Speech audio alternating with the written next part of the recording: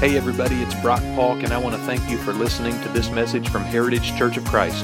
We would be thrilled to share more content like this with you and make it easy for you to share it with others. You can find more messages like this on our podcast, or you can download our smartphone app by searching for Heritage Church of Christ in your app store. But most importantly, I hope this message encourages you to take a next step toward a thriving relationship with Jesus. Enjoy. Than the old ones, it's because it stretches our spiritual imagination and it helps us to think about God from aspects and facets that we hadn't considered before. And I'm so grateful for what that does to stretch us as a community. There's just something about the music though, and I know that you know what that's like. It seems like, here in Dallas-Fort Worth, there is no shortage of concerts and music venues for people to go and check out. In fact, I bet you've noticed the same pattern that I have. It seems like every couple of weeks there will be some big artist or a famous band that comes to town, and everybody I know posts pictures on social media of having been to the concert. Like, people gathered from all over the place, and it's people that have all sorts of different musical tastes and all sorts of different interests and all sorts of different backgrounds, and people bought tickets way ahead of time, and they fought traffic, and they dealt with parking, and they paid for, all of the different fees and stuff that happen along the way, and everybody came together to fill up this big stadium or this concert hall. And for a couple of hours, it's like time stands still for that group of people.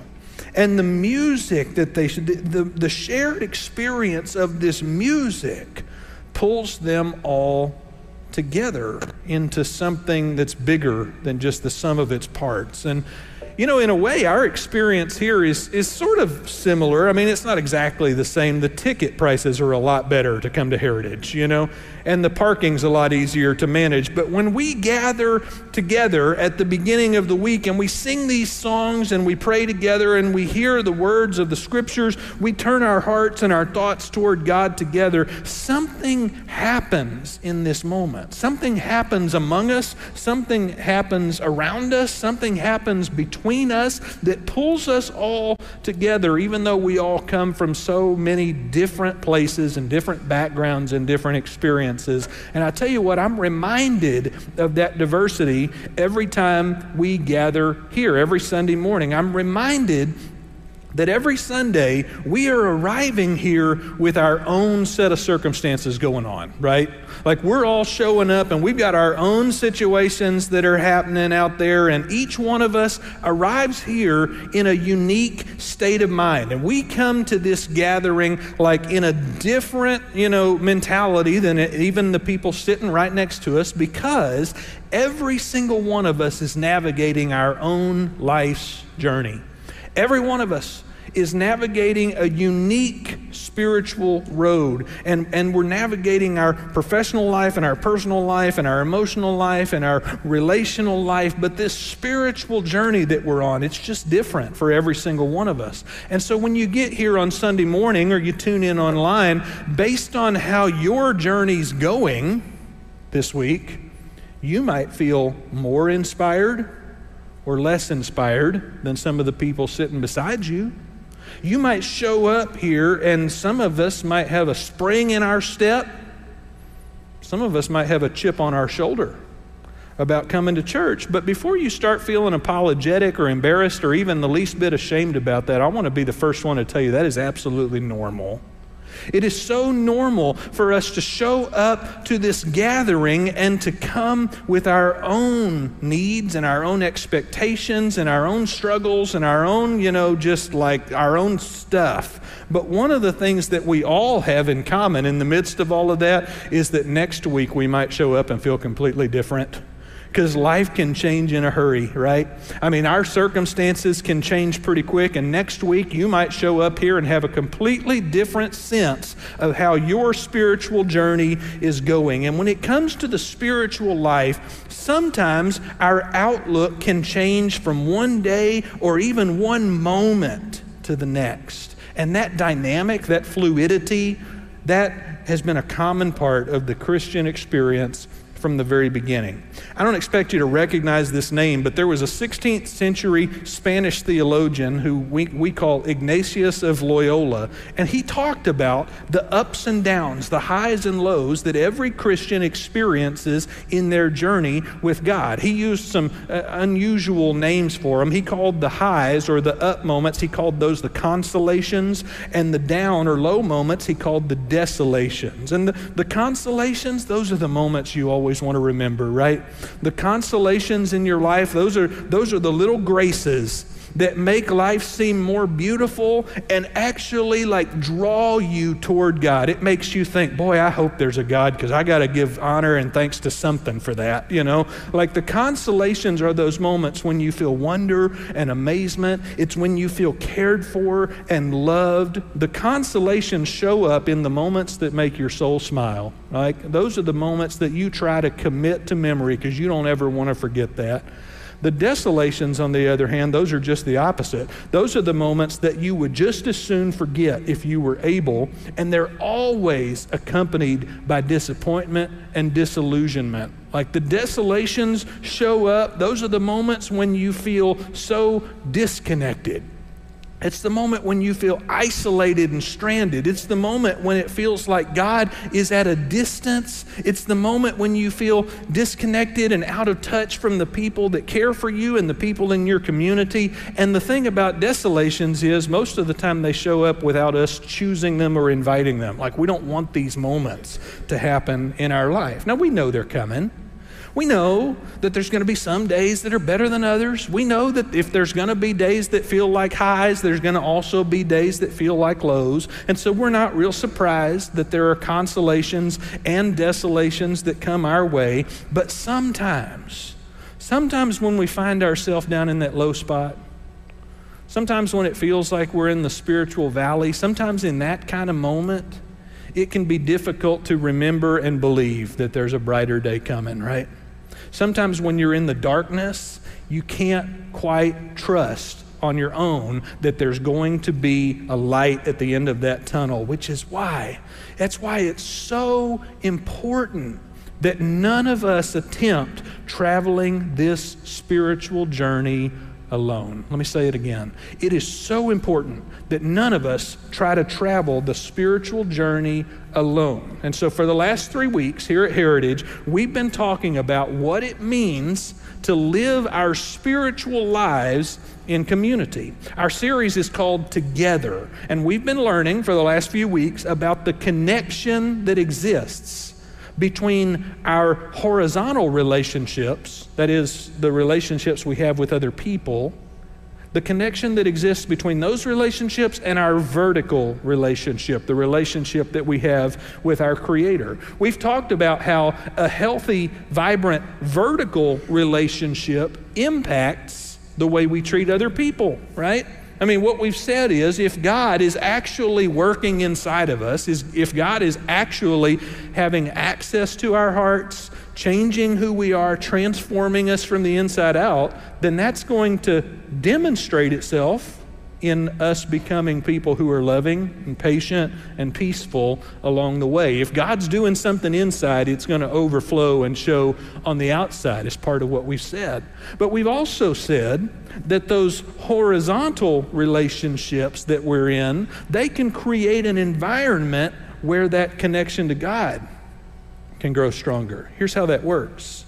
You see, when you are connected to other people who are also on a spiritual journey, walking with Jesus, as you spend time in relationships with people who have decided to be disciples, you get to watch transformation happen right before your eyes. You get to watch as people go through the process of becoming more patient.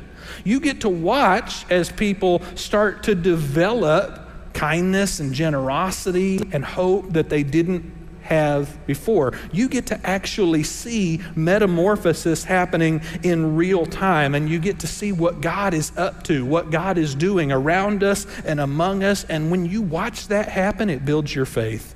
When you watch other people who are submitting themselves to God's plan for their life and you're seeing them grow, it builds your faith in God. So that's what we've been talking about the last couple of weeks, these vertical and horizontal relationships. But today we're turning a corner. Today in our series, we turn a corner and we start talking about some of the specific actions that we can take as a family to help each other grow. What I'm telling you is we're moving from talking about the why of togetherness and the why of community to talking about the what and the how. We're going to start talking about more specific behaviors that help us transform into who God has called us to be. So for the remainder of this series, we're going to address some of the practices that will strengthen each one of us for the spiritual journey and help us keep from giving up. We're talking about helping one another stay the course and letting other people help us stay the course as well. So throughout Christian history, wisdom and experience of other Christians has told us your faith needs companionship. Your spiritual life needs companions who will help you find your way and help you stay out of trouble. They are people who can help keep you moving forward and can also save you from yourself. This is why if you were to ask anybody who's been walking with God for any significant length of time, anybody who's been a disciple for a while, they will tell you about some specific people, some individuals, some couples, or some groups who played a crucial role in their spiritual life at a critical time.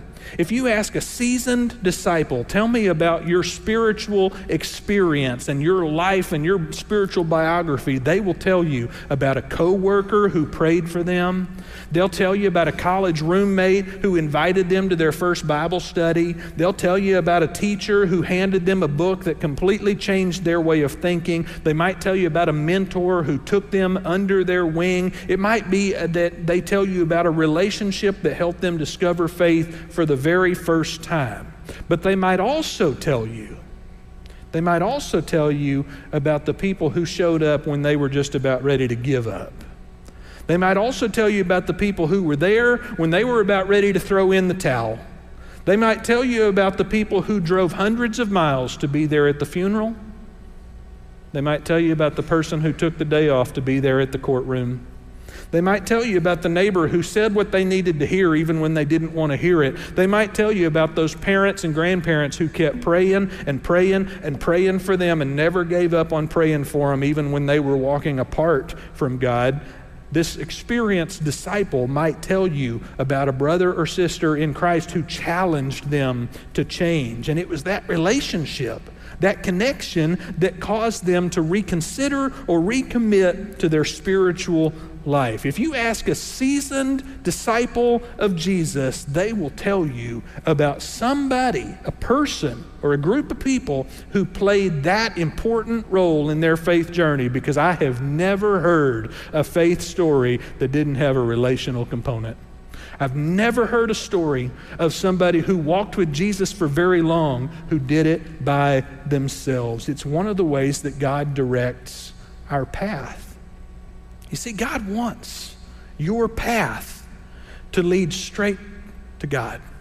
God wants to set up your life so that everything that happens to you, every opportunity you face, points you toward your Creator. There's a passage in the book of Proverbs where the writer says, "Trust in the Lord with all your heart, and don't lean on your own understanding. Don't think you can figure it all out, but trust what God has to say." And then in verse 6, it says, "In all your ways, submit to God, and God will make your path straight."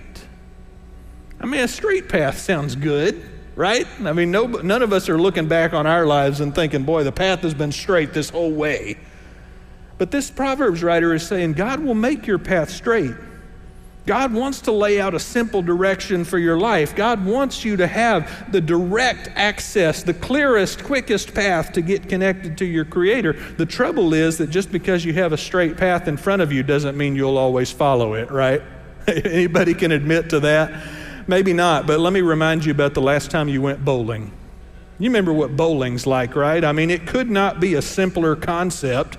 roll the ball across the floor and knock over the pins. And as a bonus, just to make things easier, there are no obstacles between you and the pins. There's no curves you have to navigate. Can you imagine if you went bowling and there was a curve, There's no hills. It's not like a putt-putt course, There's no hurdles. There's nothing in between you and the pins. In fact, the lane is perfectly flat, perfectly level, and perfectly straight. It could not be a simpler concept. But if you bowl anything like I do, and I bet some of you do, if you bowl anything like I do, the fact that that lane is level and straight doesn't actually keep you from rolling the ball in the gutter at least a few times every game, right? Because just because a path is laid out in front of us and it's straight doesn't mean we're going to follow it.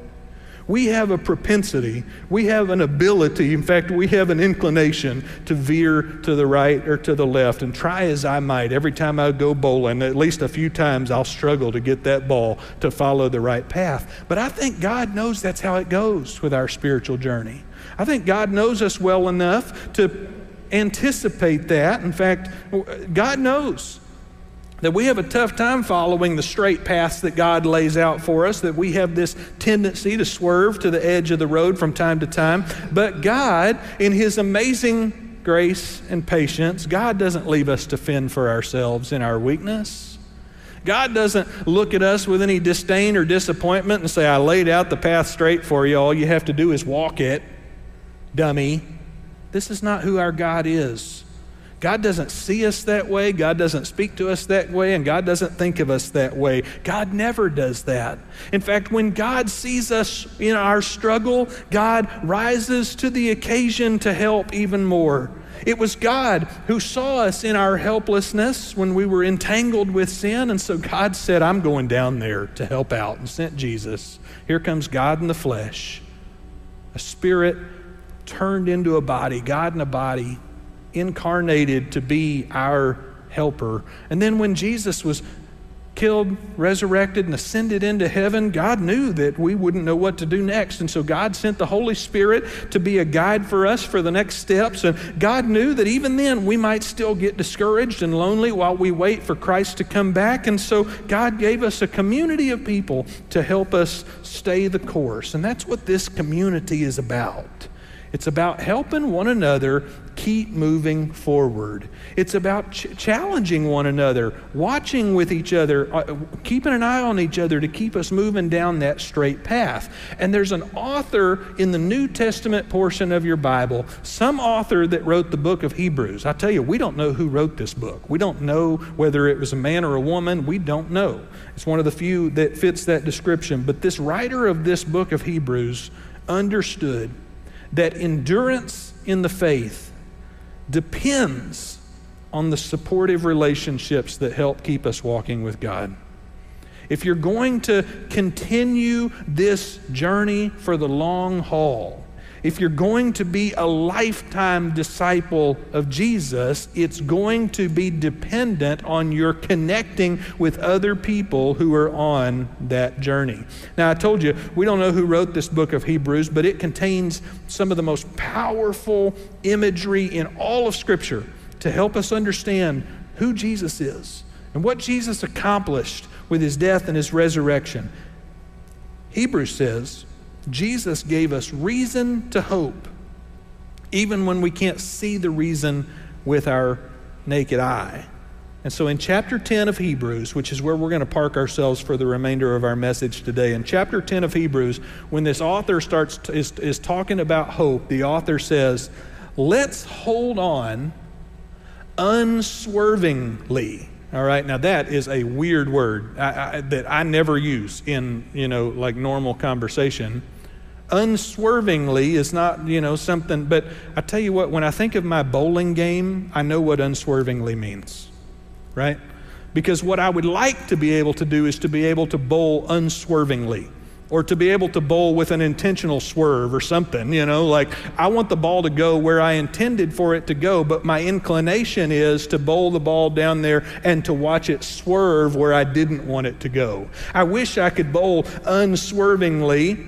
That helps me understand what this word means, but the author of Hebrews is saying, let us hold unswervingly, without being deterred, without being distracted, and without being discouraged. Let's hold on unswervingly to the hope that we profess. Now, he says this, it's a Christian author writing to a bunch of Christian people who have already decided that they have some hope. They have some hope in Jesus, which is why they call themselves Christians. But the author of Hebrews understands that having hope at one time doesn't mean you'll always have hope.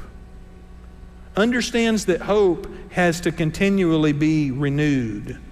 The author of Hebrews understands that it's possible to start off with a really good direction and see everything go the wrong way. And so this is why, after 9 previous chapters talking about the reason for our hope, the author of Hebrews says, let's keep that hope. Let's keep that hope all the way. Let's hold on unswervingly to this hope, because he who promised, talking about God, he who made this promise to us about our future is faithful. You see, the author of Hebrews is saying we should look at the history that we have with God and let that be the predictor of our future with God. We should look at the track record that God has established, and we should let that guide our assumptions about God's plans for the future. That God is not planning to swerve from the direction he's been taking his world and his creation from the beginning. He says, he or she says, let's hold unswervingly, because God's doing his part. God's faithful.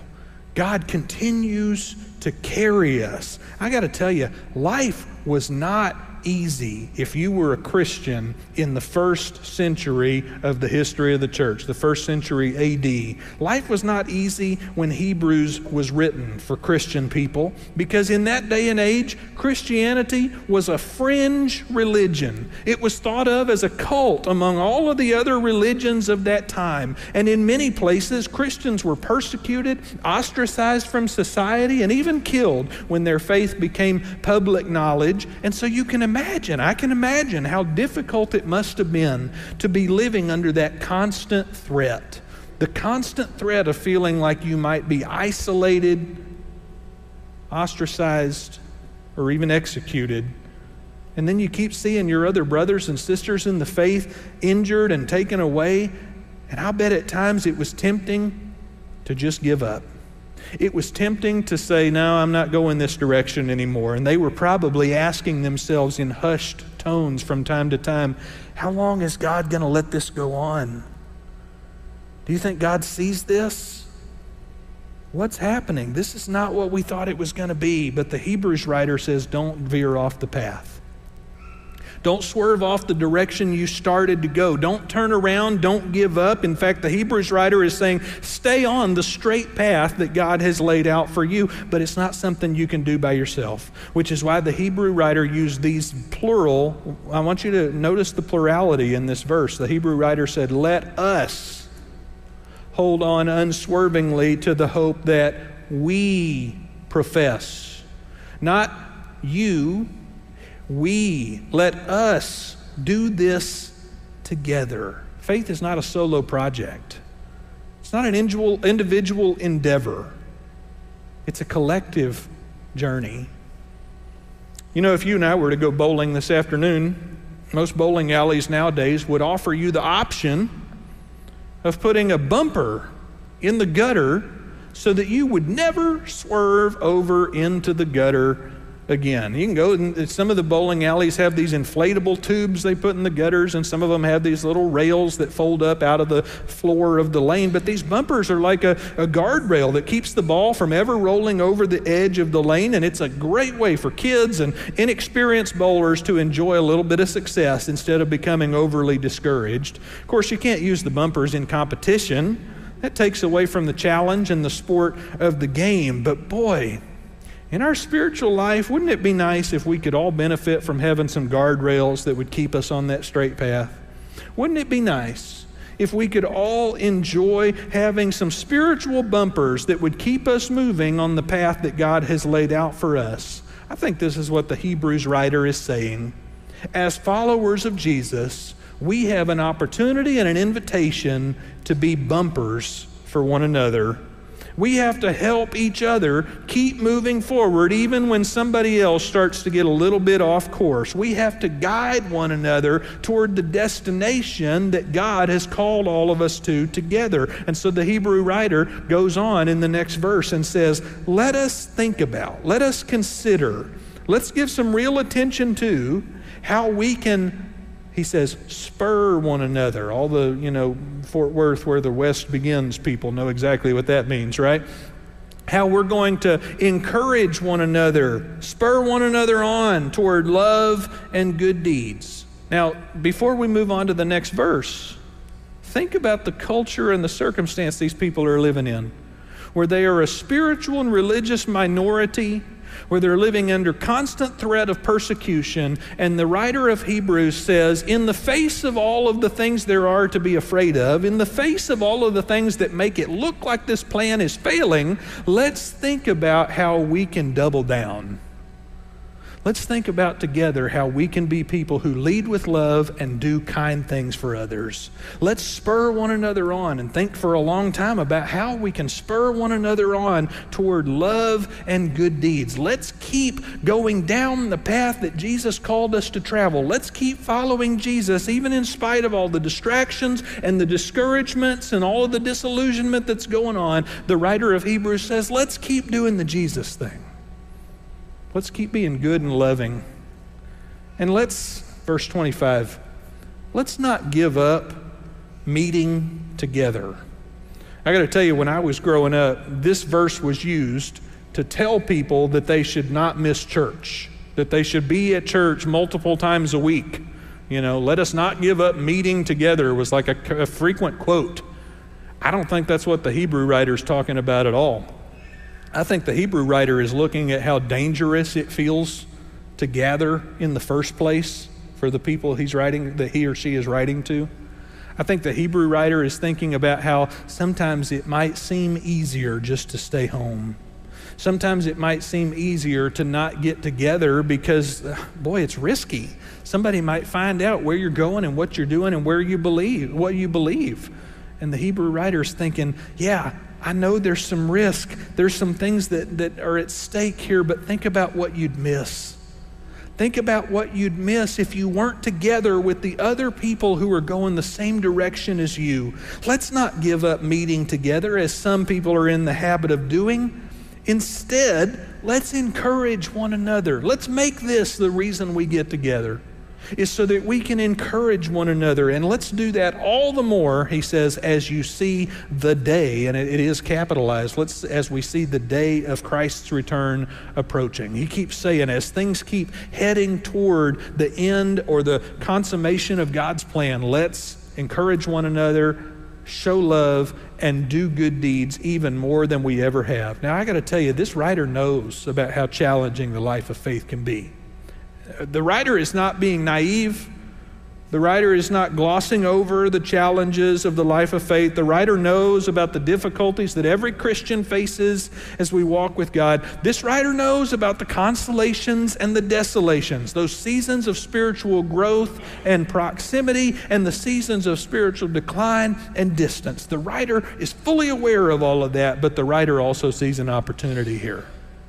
The writer sees an opportunity for people of faith to do what people of faith can only do for each other, which is to keep one another moving toward Jesus. The writer of this passage sees that there's an opportunity for us to build faith in one another. You see, your relationships with fellow disciples, your connection with other people who are on this same spiritual pathway that you are, your connection with those people can jumpstart your faith, and it can restore your confidence in God. When you make a connection with other people who are committed to following Jesus, what you'll find is that their faithfulness can inspire you to increase your faithfulness. That their hope in God can restore your hope in God, and that they can encourage you to keep going at the moment when you're thinking about giving up. When you have relationships with people who are serious about their faith, you can watch God's power working in their life, and they can watch God's power working in your life, and you can make sure the other one notices it, and it can build your faith together. And then sometimes when you least expect it, but when you need it the most, those disciples in your life can share with you a message God's been wanting you to hear, and it can make all the difference. You know, when I look back on my own life, I see how this story has played itself out time and time again. I grew up in a church that was quite a bit smaller than this one. It was a special place, a really, a great church, but it was smaller, and so that meant that I knew virtually everybody there. And I can remember watching those people, young and old, I can remember watching those people serve and share what they had with other people in our community. I can remember the ministries that our church food pantry had, that we helped people that were dealing with food insecurity in our community. And I can remember people working tirelessly to try to serve together. I can remember watching people as they worshiped, and I can remember thinking about some of the challenges I knew about in their life and seeing them worship in the midst of all of that. I can remember adults who were inviting me to be with them while they went to serve or while they went to visit, and I shadowed them and I heard stories about their faith and about the things God had carried them through. I can remember some of those adults who taught my Bible classes, and I think back to all of the parents of my friends who invited us into their home and shared what they had with us. And I can remember people who came over to our house and they sat around our dining room table and they talked about church and God and Jesus and faith and why all of that was important to them. I can remember friends in college who showed up at just the right time when I was feeling all alone, and those people became my community, and I knew God had sent them to me. I can think of friends in this church who have encouraged me in ministry and marriage and parenthood. I can think of the small groups I've been a part of here at Heritage and all the encouragement we've shared and the support we've given to one another. And when I think back to all of those relationships, all of those friendships, I realize God's been using people to build my faith my whole life. It wasn't that it's not that God and I weren't connected. It's not that God wasn't building my faith personally, privately, but it's that God was also using people to build my faith my entire life. And it wasn't because I was so charming that I just attracted a whole bunch of friends. It was because my parents and my family and my spiritual friends put me in environments throughout my life where faith was important and faith was modeled. And I think that's the way spiritual relationships work. You can't manufacture a meaningful relationship, but you can put yourself in environments where spiritual relationships are likely to grow. You can't always create deep relationships on command or on demand, but you can position yourself among faithful people and look for ways to help and look for ways to join in and look for ways to participate. And sooner or later, you find yourself watching community form, and you find yourself watching your own faith grow. And my prediction is if you'll put yourself in the kind of environments where you're around other disciples, you'll start to build a list of people in your life who have changed your faith walk. People who have helped you stay on the path that God has laid out for you. You know, if you were to open your Bible to that Hebrews chapter 10 where we were and just turn the page to the very next chapter, Hebrews chapter 11, you would find this inspiring list of biblical characters whose life stories have been preserved just to be an encouragement to us.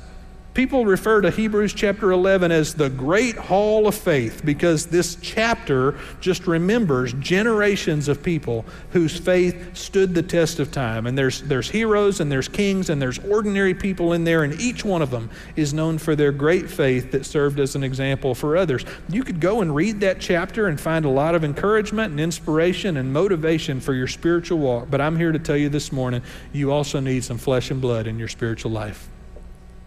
You also need some flesh and blood people who are going to walk with you, people who are going to be there in your consolations and your desolations, in your highs and your lows, people who are going to be a part of the journey that is unique to you and your spiritual life. You need people in your life who are going to involve themselves and care about your spiritual growth, and you need to be involved in the lives of other people for the very same reason. And so I want you to do that, and I want you to do it here. If you're a part of our church, you need to do that for your own sake and for the sake of the people sitting around you. September is a natural time in the church year when lots of opportunities to be together and get involved start getting restarted. We got Bible studies and small groups and ministry teams and student ministry programming, big kickoff event tonight, children's ministry themes, all sorts of things that happen in the month of September, and every bit of it is designed as an opportunity for you to engage in the lives and the spiritual journeys of the people that are a part of your church family. Don't miss it. Don't miss it. Right after this service, you can go down the hall, down here to the left, my left, and go down to the hub and talk to somebody who will help you connect. But don't miss it, because you were designed for connection. You were designed for fellowship. You were made for this. And the reality is that your Creator, who knows you best, when your Creator has seen you disconnected, when your Creator has seen you lonely, your Creator has said, I won't stand for that. And your Creator has shown up. And this is our story. This is what our story all boils down to. Because at the end of the day, I mean, there's hundreds of topics you could talk about to wrap your brain around everything that's in the Bible and everything that church is about. But at the end of the day, this is about God saying, I want relationship with my created people. And when God saw that relationship had been damaged, fractured, God said, I'm going to go down there and fix it. And this is part of what we do when we get together, is we just remind each other that this is our story.